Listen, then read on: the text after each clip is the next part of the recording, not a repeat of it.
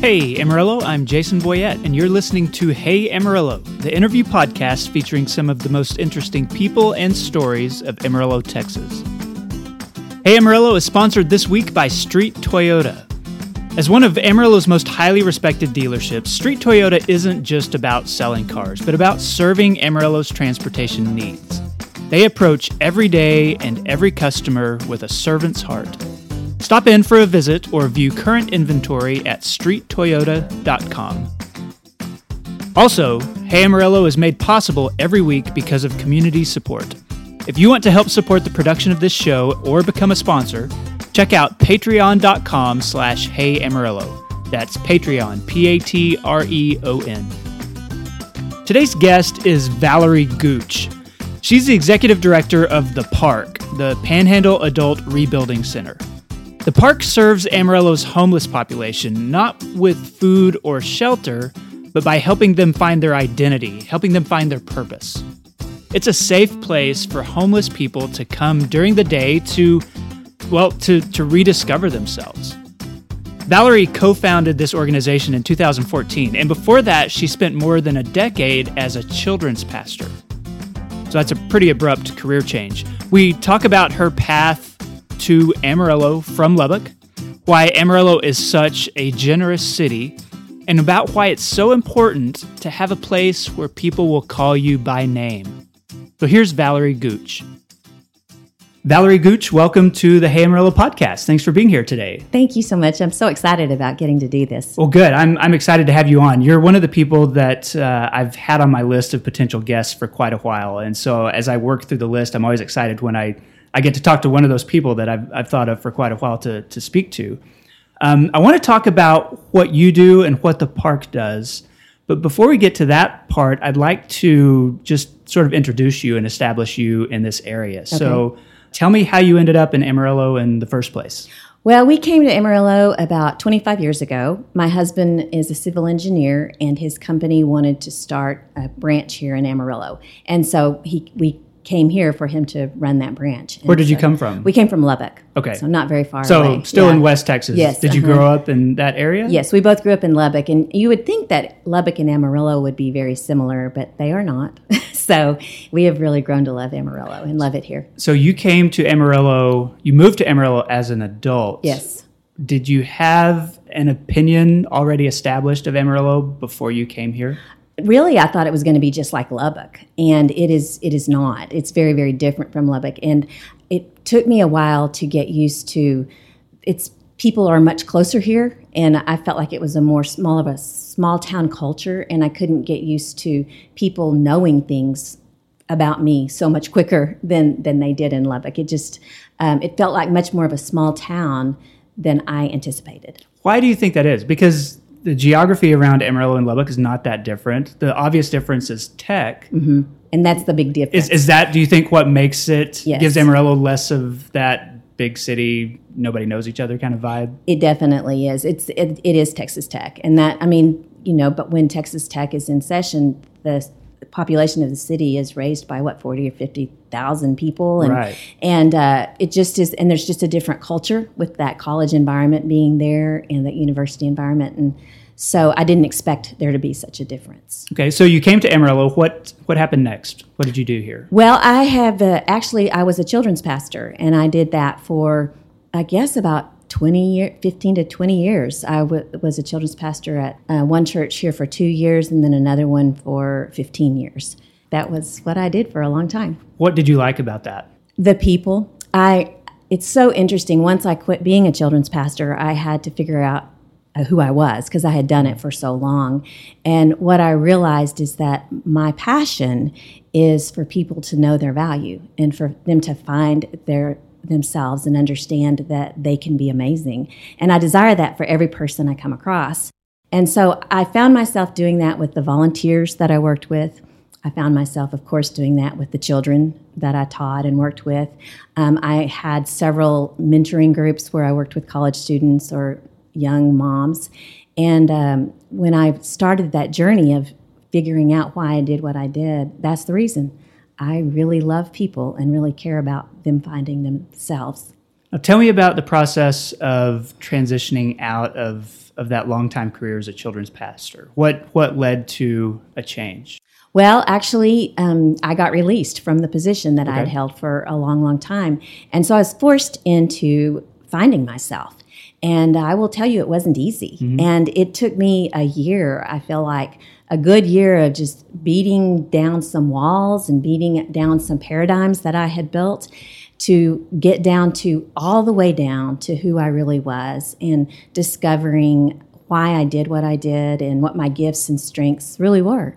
And it was probably one of the most valuable journeys I've ever been on, but also one of the most difficult. Because there's not a direct career that you can go into after having been a children's pastor. I mean, there's an element that's a little bit like being an elementary school teacher or working with children, but it's not the same. So it's not like you get released from an engineering job, you go find another engineering job. You kind of had to start over. I did. And I basically had to start from scratch if I really was going to find a job. I have a degree in counseling, but that's not what I wanted to do. I knew that. And so I really spent a year trying to figure out who I was and what did I want to do and where did I want to go from there. And so what did you figure out? I figured out that wherever I was and whatever I was doing, I would be trying to help people get to their next level, trying to help people be all that they can be and more than they ever imagined they could be. Wherever I am, I'm going to be doing that. Okay, so tell me about your first workplace then after. Okay, I went to work at another nonprofit here in town where they work with the homeless and they also work with addiction recovery. And so I had access to both of those worlds, and both of those worlds were things I had not been exposed to before. So it was an eye-opening experience for me and one that I cherish very much. Tell me about some of the things you learned then, working with the homeless population, working with people in addiction recovery. Well, what I learned from the homeless population is why I'm doing what I do now. I realized that they are people really seeking relationship, and they really are hungry for someone to know them, and they are hungry to be known.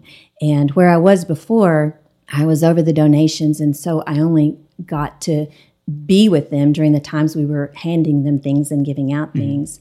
But over time, I could see them starting to meet me in the eye and look at me, and I could see just that engagement wanting to take place, and I just had a passion to know them. But I also knew that they wanted to be known. So that's what I learned working in that place and with the homeless.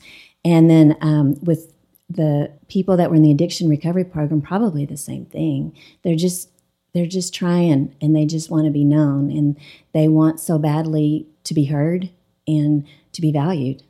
Before we talk about what happens at the park, I'd like to draw on your counseling background and your understanding of that people want to be known, because I think a lot of listeners might think, well, the greatest need of a homeless person is they want food or they want shelter. They want this hierarchy of very immediate kinds of needs.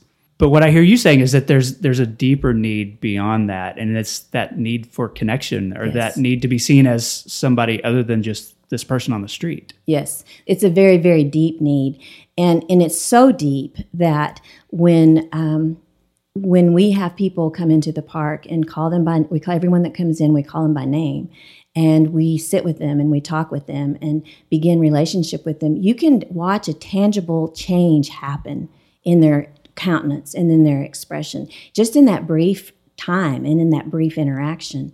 And so connection is so important. It brings, we're created for connection. We're created for relationship. And if we're lacking that, there's just a huge void that we continue to try to fill with other things. Amarillo has a number of organizations that work with homeless people.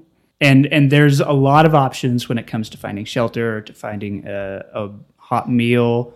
But did you see that there was something lacking in that deeper need, that desire to be known and understood and to have relationships? Yes, that's why we started the park, because there are wonderful organizations in Amarillo. I think Amarillo is one of the most philanthropic caring communities around. And so we have wonderful agencies taking care of people that are homeless.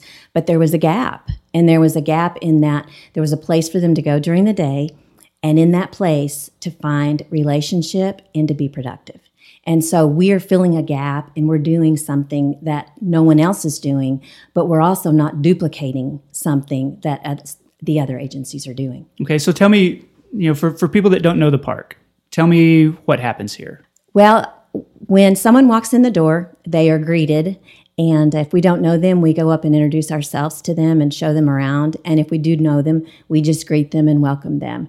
When you come to the park, there's tables for people to sit around, and there's a lot of wonderful things that happen around tables. Lots of conversation and lots of relationship.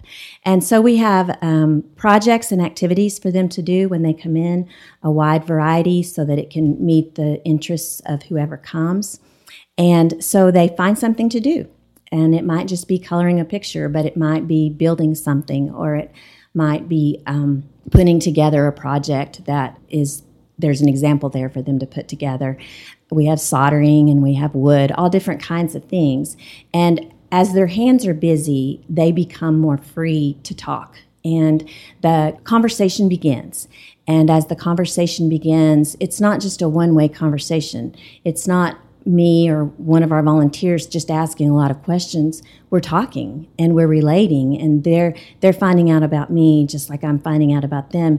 And so in that relationship, I would say we're making friends. Friendships are happening, very unlikely friendships, but wonderful friendships. And so as those relationships happen and we're able to communicate and get to know one another, it allows us to take the journey with them. And so sometimes they're on a journey to just stay sober. Mm-hmm. And so by coming to the park, we can encourage them, and we can encourage them to stay and to be productive, and just being busy with your hands helps them with that as well. But we can also encourage them to take the next step. Maybe the next step is going into a recovery program. Maybe the next step for someone is to actually fill out a job application. And so when we're there to walk the journey with them, because we have relationship with them, we just continue to encourage them. There's so many hurdles that a person that is homeless has to face. And I can't imagine how they continue to get up and get up and get up after they get seemingly knocked down so many times. But because we have relationship with them, we can keep reminding them, no, you can do this. We know you can do this. And I'm so sorry this has been so hard, but go try again. Go apply for that other job. And it's amazing how much success we see just because we're connected with them and we're walking with them. And what's interesting, even after they leave the park, they still come back. Sometimes. Some of them that have homes come as often as maybe once a week because it helps them to find the anchor that allows them to be out there again. Some of them come by after a year or months just to say, I just wanted to let you know I'm doing good, and I just wanted to see you. And those are the best ones. And it's just a reminder that these relationships aren't just while they're here. They're relationships that would continue on. One of the things that struck me, I heard you say once, was that when people get into that cycle of homelessness where they are struggling to find the next place to sleep or the next meal, and it's just over and over those really basic needs that they can kind of get locked in to a cycle where they don't think of anything besides hitting that next box. That's exactly right. And that by finding something as simple as creativity here, they're coloring or doing a puzzle or something like that can sort of unlock their personalities that they've shoved aside because they haven't had room to think about anything else. That's exactly right. When you're homeless, you do become so enveloped in where am I going to sleep? Where am I going to take a shower? Where am I going to get clean clothes? Those kinds of things. It becomes your identity. And so you become the person that wherever you go, someone's handing you something or someone's giving you something. And so that becomes your identity. And there's a lot of shame attached to that. And so you're right. When they come here and not only have relationship, but start being productive, it's very interesting. It's like their brain wakes up. And you can also see that in your eyes. And you can see them starting to say, I didn't know I could do this, or I forgot I could do this, or just it's almost like their brain opens up and possibilities start opening up, and they start realizing, I don't have to stay here. I am capable. I can do this. I can move forward. There is a next for me. What are some of the other things? You mentioned the tables. I know that there are also classes and things that happen here. So talk to me about some of the other elements of the park. We have a couple of classes a day, and the classes are also very relational, but they're a very wide variety. We are very dependent on volunteers. So our classes a lot are around whatever our volunteers want to teach. So there's a wide variety of them, but our members really do enjoy the classes. And we have a recovery class every week. We have a financial class once a month. We have Goodwill comes and teaches a class every week. We also have a gentleman that comes and does a discussion circle every Monday morning. He used to work at San Quentin, where he would work with the prisoners, and then he worked with their victims as well. And the point was for reconciliation. Wow. And so he's wonderful, and he comes with a subject, and he has what he calls a talking piece, and he passes it around. And the point is for not only them to be heard, but for them to take the opportunity to hear other people. And that's a very powerful class. And we have craft classes and how to write a resume classes. We have all kinds of classes. But we find that when they have those classes to go to, again, it opens their minds to opportunities that they hadn't thought of before. And it also strengthens those relational skills that are so important when they start getting out of that cycle of homelessness. So tell me about maybe a typical process for someone, because I get the idea that you don't have a lot of really long-term members at the park, because they come here, they get involved, maybe they wake up, they attend classes, and eventually they get to a point where they can get a job or they can start to rent a place to live or something. Right. So tell me, like, how does that work as a timeline? Well, it's interesting. There's not an official timeline. We usually see people rotate through about every 3 to 6 months. It's about the normal of what it takes. But since we're not a program, it's hard to... You're not saying you've been here for 3 weeks, it's time to go do something. Exactly. What we do is we take everybody where they are, and we help them move to their next. And so when they come in, it's the first part is just getting to know them and finding out where they are and accepting them for where they are. It's a non-judgmental zone, and our members say that all the time. They feel like they can come here and not be judged. Now, someone's next may be to stay sober one more day. And so we help them do that. By coming to the park, they can stay sober, it's safe, and it's peaceful here. And so they're next. We keep walking with them until maybe they're ready to go into a rehab program. And so that depends on who they are. What we have found with people with addictions is sometimes it takes they have to have multiple chances. And so they might come in here one day and stay and be sober and then relapse. And so then they might come in the next time and be high. And we'll have to say to them, you can't stay, come back when you're ready. And so that's a huge part of what we do is they never run out of chances. Right. They can always come back. And so it really depends on how it looks, depends on who they are and where they are. We have some people come in that they haven't been homeless very long. They lost their job, they lost their house, and they're ready to get going. And so they'll come in and I just need to find a job. And so we can point them in the directions of the people that can help them do that. Or we can tell them places we know, and they may be here 2 days. You know, so it depends on where they are and what they need. Some of them just need the peace and the safety. We had one member come that was so scared she just shook like a leaf and cried. And so she had to first of all feel safe. And then she had to find herself. And then she had to find some confidence. And so it took her over a year to move. I mean, every step she took was moving forward. Every step was her next. But she was here over a year, but she now is in an apartment.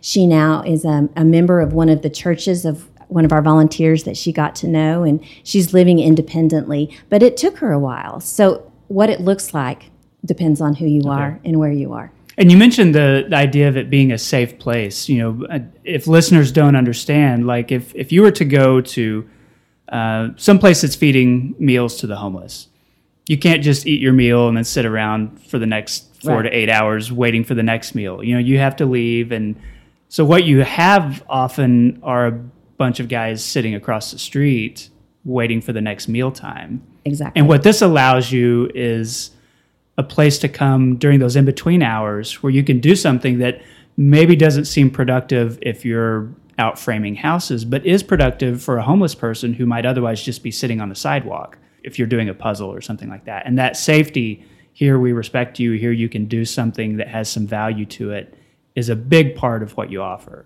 It's a very big part. And the problem is that if you are homeless, everywhere you go, it's chaotic.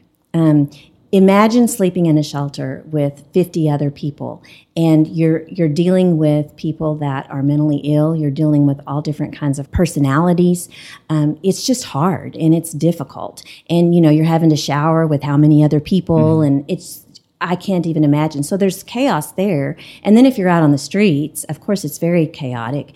And if you're forced to be on the street during the day, where do you go and what do you do? Well, even if you're sitting in the park, you're probably just waiting for someone to tell you to move. Exactly. Yes. And so there's no place where you belong. That's a very good way to put it. And so to come to a place where you feel like you belong, I hear a lot of them say, this is my family. This is where I feel that I belong. And they call it their safe haven. And because it is peaceful here. And if someone loses their temper or is high or something like that, we can escort them outside. And because we have the personnel to do that, we can do it in a respectful way and maintains the peace in this building. And it's very, very important for them, for not only to find their peace, but to find themselves to move forward. I wanted to ask if you could tell me any stories about people who ended up being homeless, because I think a lot of people have maybe a preconceived idea of who homeless people are. That they've been doing it for 30 years or 40 years. That's just they're panhandlers. That's how they get by, or they're drug addicts. But that's not always the case. I mean, you've actually met people and gotten to know people, and they have very different backgrounds from what we might expect. Yeah. I would like to, before I say that, I would like to say, yes, there are many different ways people become homeless. But in my mind, it doesn't really matter how they got there. Okay. Because they're still very important, and they're still people, and they still deserve and desire to not be here and to not be homeless. They still deserve and desire to move forward and to go to their next. And so, even if they have been homeless for 30 or 40 years, there's still something that they can improve upon and that can climb out of. Yeah, and that they can become even, become respectful members in our community. I see that happening. Maybe they don't have a home, but they have changed, and now their comportment is different as they go out into our community. And so, that the goal is not necessarily to get them a home, but the goal is to help them respect themselves and to respect those that are around them. But yes, many of them are here because of addictions. Many of them are here because of mental illness, but there are a lot that are here just because of bad circumstances. We had one man that was here who fell off the porch and broke his leg, couldn't pay his bills, and lost his house and ended up at Salvation Army. Wow. And he was in a wheelchair because there was a lot of complications with the break in his leg. And we have one gentleman here who speaks 5 different languages. He has 2 master's degrees, and he's lived in countries all over the world because his father was an ambassador. Wow. And so, yes, there are many different types of people here, all kinds of people. But my heart is that it doesn't really matter how they got here.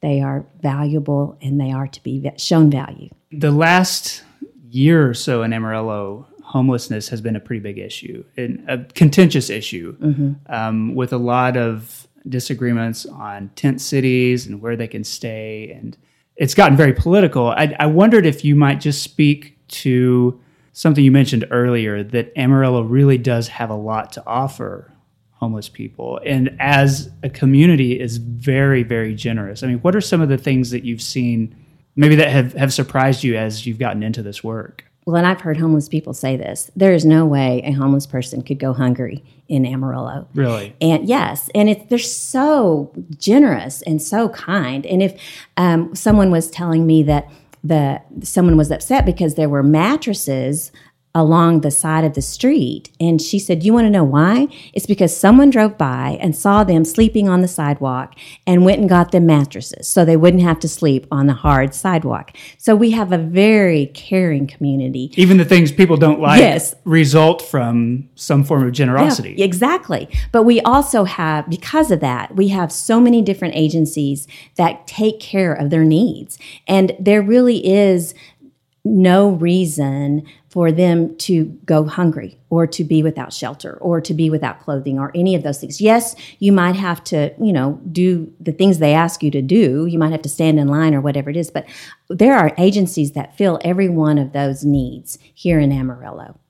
I heard you tell me once in talking to maybe someone who had arrived in Amarillo after being homeless in other places and was just amazed that so many of the businesses here didn't immediately make him or her, leave. Right. You walk into a bank and they would say, "Oh, the restroom's over there," instead of just shoving you out the door. That there's even that openness and caring perspective from a business environment. It's true. I mean, it's really true. And even as you see Amarillo's downtown progressing and the businesses and things coming in, there's still a respect and a kindness that comes from the people in Amarillo. And I don't think that's normal. I think it's unusual, and I think it's a wonderful unusual about our city. And so I have people that come to me and say, business owners that come to me and say, I have someone that keeps coming into my business and I don't know how to help them, or I don't know what to do. Do you have some suggestions? It's not how can I get them out of here? How can I get rid of them? It's how can I help them? And I hear that more than I do any of the other. What would you suggest just for, the average person, driving around Amarillo? You see somebody who's homeless. What are ways to help them? I mean, is there an appropriate response to somebody who asks you for money or something like that? I don't think giving them money is the answer, but I do think the appropriate response is to introduce yourself and find out their name and try to get to know them and see what their need is. Now, you have to be careful about that if you just meet someone on the street, because a lot of them are manipulating you, so to speak. So I think the best thing to do whenever you meet someone homeless is just to introduce yourself and find out their name, and not necessarily try to help them.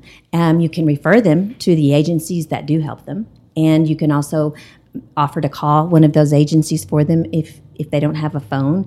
But I wouldn't take them there or give them money. I would just show them value and treat them as a person. And I think that's where the change begins to happen for them. So if someone wants to get involved at the park, what opportunities do you have for someone? We have so many volunteer opportunities, and every kind of personality, no matter what your schedule, you can fit into the park. It's very flexible, and we have people that are homeless coming in and out all day long, and so we have volunteers coming in and out all day long. And our main need for volunteers is for you to come and sit down at the table and have conversation. And if you want to sit down at the table and crochet while you talk, or you want to sit down at the table and color while you talk, you can do that. But the main thing where the magic happens is when our volunteers come and sit down and get to know our members. I mean, compared to other things, that's a pretty easy volunteer job. It is, but what I find out is so often we as human beings want to help. And so we want to give them something, and we want to do something for them. Well, I think that puts us on levels and makes us a little bit higher level, because we need to give you something, you poor thing, you don't have anything. Whereas if you come into the park, we are all on the same plane. When you walk in, you won't know who the volunteers are and who the members are. And I love that. And so I think that's where the magic not only happens for our members, but it happens for our volunteers as well. The first thing we need is volunteers, and you can come and stay all day. We have people that come on their lunch hours. You can come and stay for 30 minutes, or you can stay for 4 hours. That depends on your schedule. You can come once a week, or you can come every day. Also, if you find that you have some free time, you can drop in, because it's just like someone's home. And you drop in, you come in to see your friends. And our volunteers that are here a lot, when they walk in, they walk around the room, greet everyone, find out what's been going on and how they're doing. It's just beautiful to see the relationships. What year did you start the park? We opened in November of 2014. Okay, so at about the 4-year mark. Almost 4 years, yes. You remarked before we started recording that you've just now sort of gotten to the place where you feel financially solvent. You're not struggling month to month to see if this organization can continue. What kind of dreams do you have for the future years, the coming years? Oh, my dreams are very big. We already are at the point that we need to expand. Because this is a pretty small building, yes. Where it's located. Yes, and we are at the point that we need to look at spreading out and getting a bigger building or spreading out in the property that's around us. This is a great location because it's within walking distance of the resources. So we have to already look at that. But I think that we need other parks.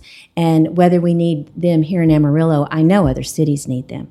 And so my dream is that we can help other cities start places like the park and start filling this need and filling in this gap that is so huge whenever there's a population of homeless people. Is this something that you've seen anywhere else? No. It just kind of sprang to mind and developed because you saw the need. It wasn't you trying to mimic another model someplace. We actually tried to find a model to mimic when we got the idea. We Googled it and researched it and tried to find someone else that was doing it, and we couldn't. There might be now, but when we were doing it and starting it, we couldn't find anybody else.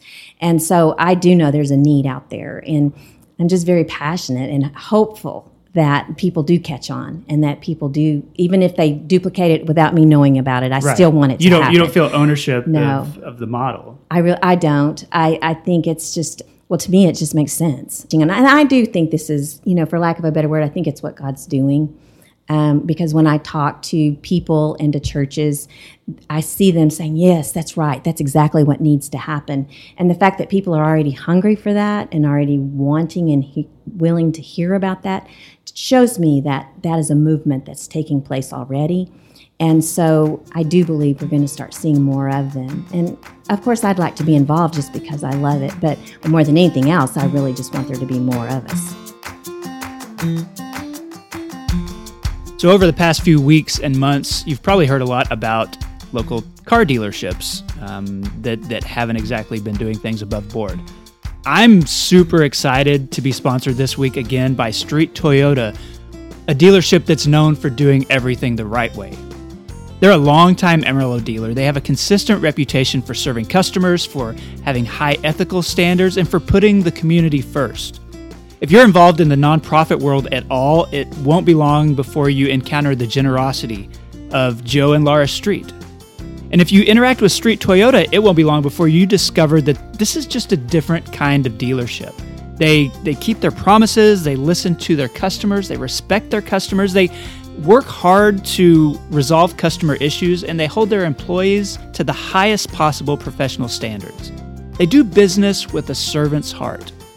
That's why I've heard so many stories of people who buy a new or used vehicle from Street Toyota once, and then they just decide they're never going anywhere else again. They will always use Street Toyota.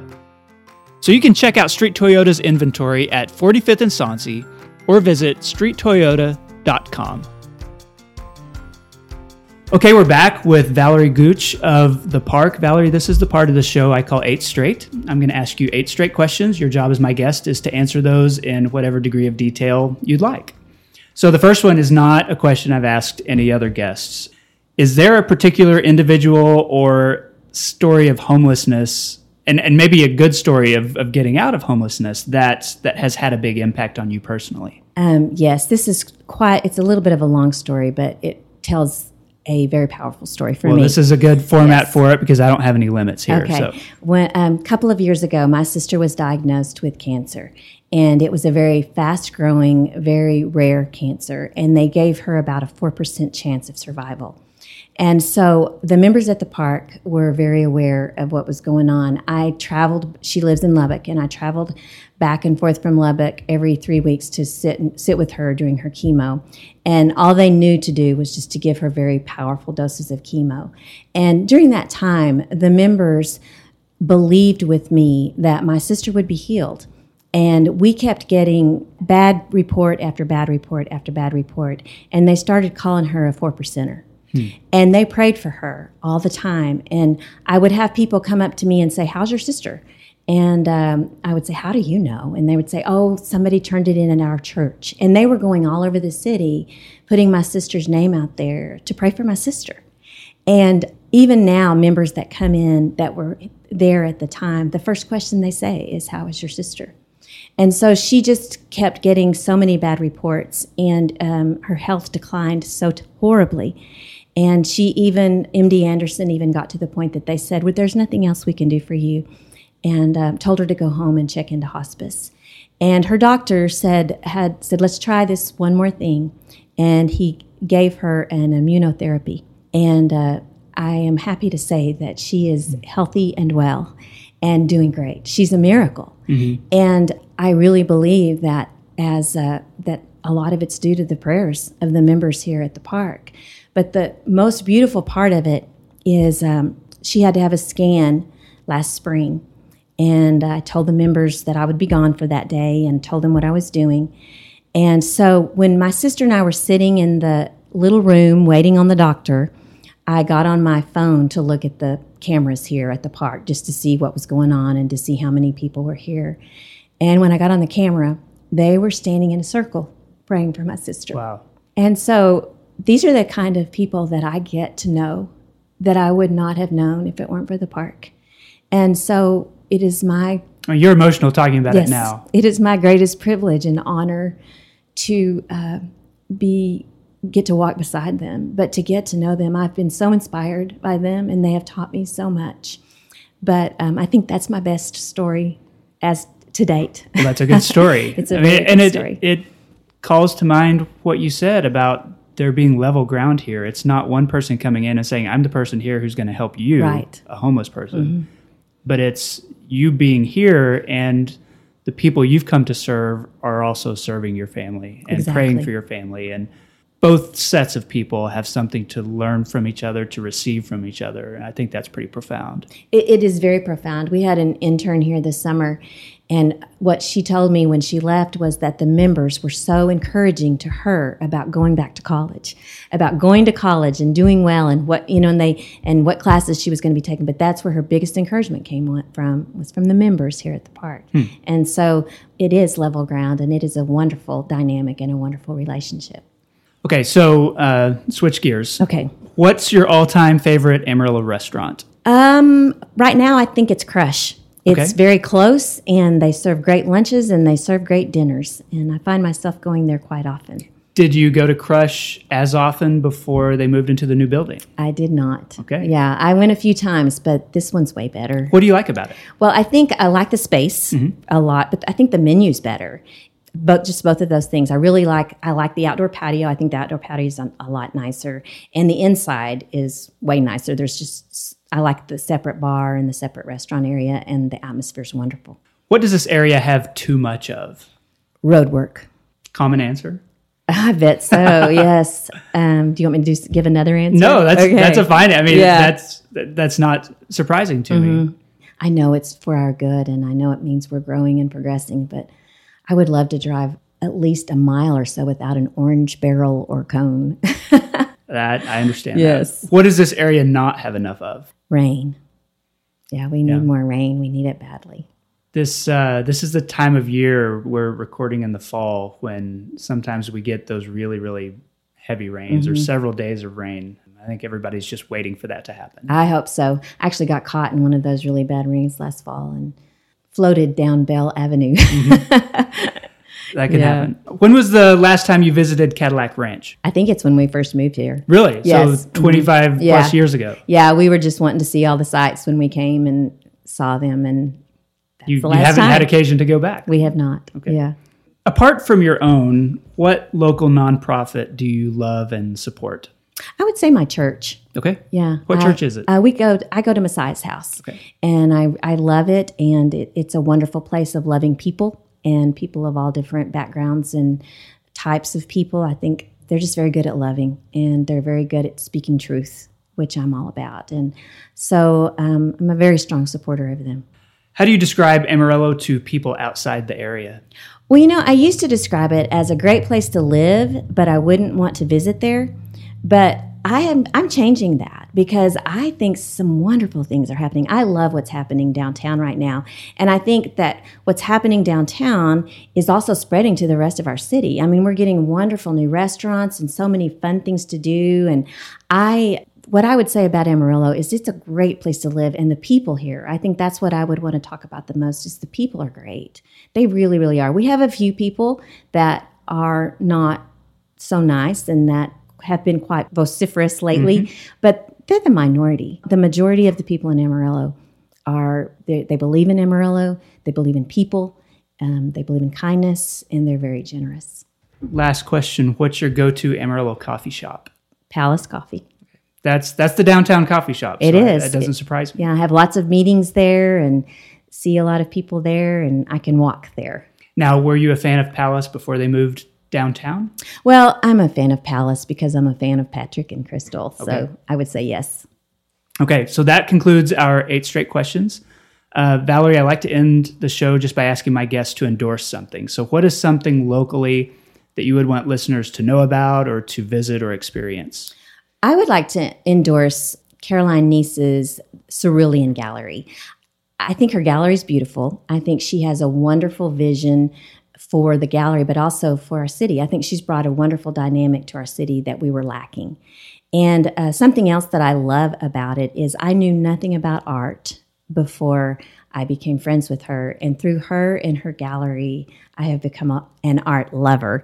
And I feel like there's a part of me that I have found that I didn't know was there before. And Cerulean has done, some initiatives benefiting the park. Yes. And I believe that when Caroline was a guest on this show, she talked about the park, just like you are talking about Cerulean. So that's a nice full circle kind of moment. It's a wonderful relationship, and it's a beautiful relationship. And she works very closely with us on our annual fundraiser. And we actually use art that our members have made here to auction off there. And then she makes her gallery available for us to use and to bring in that art dynamic. I mean, that's what our members do, is they do art and they do creative things. And so it's just a wonderful partnership, and I've really enjoyed working with her in this way. Well, Valerie Gooch, thank you so much for being on the show. I appreciate it. Thanks. Thank you so much. I had fun. Good. I have so much more to say. Well, maybe we could do a second show sometime.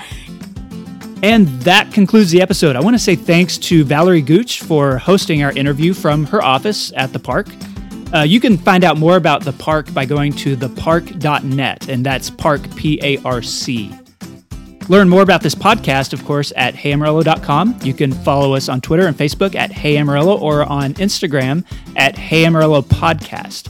And if you appreciate the show, if you just like the idea of having a local podcast and you want to help me keep doing this, you can support it by becoming part of my Patreon community. Go to patreon.com/heyamarillo. Through Patreon, executive producers of this podcast include Patrick Burns, Wilson Lemieux, Wes Reeves, Jennifer Callahan, Ryan Pennington, Katie Linger, and Corey Burns. My name is Jason Boyette, and I'll see you next week.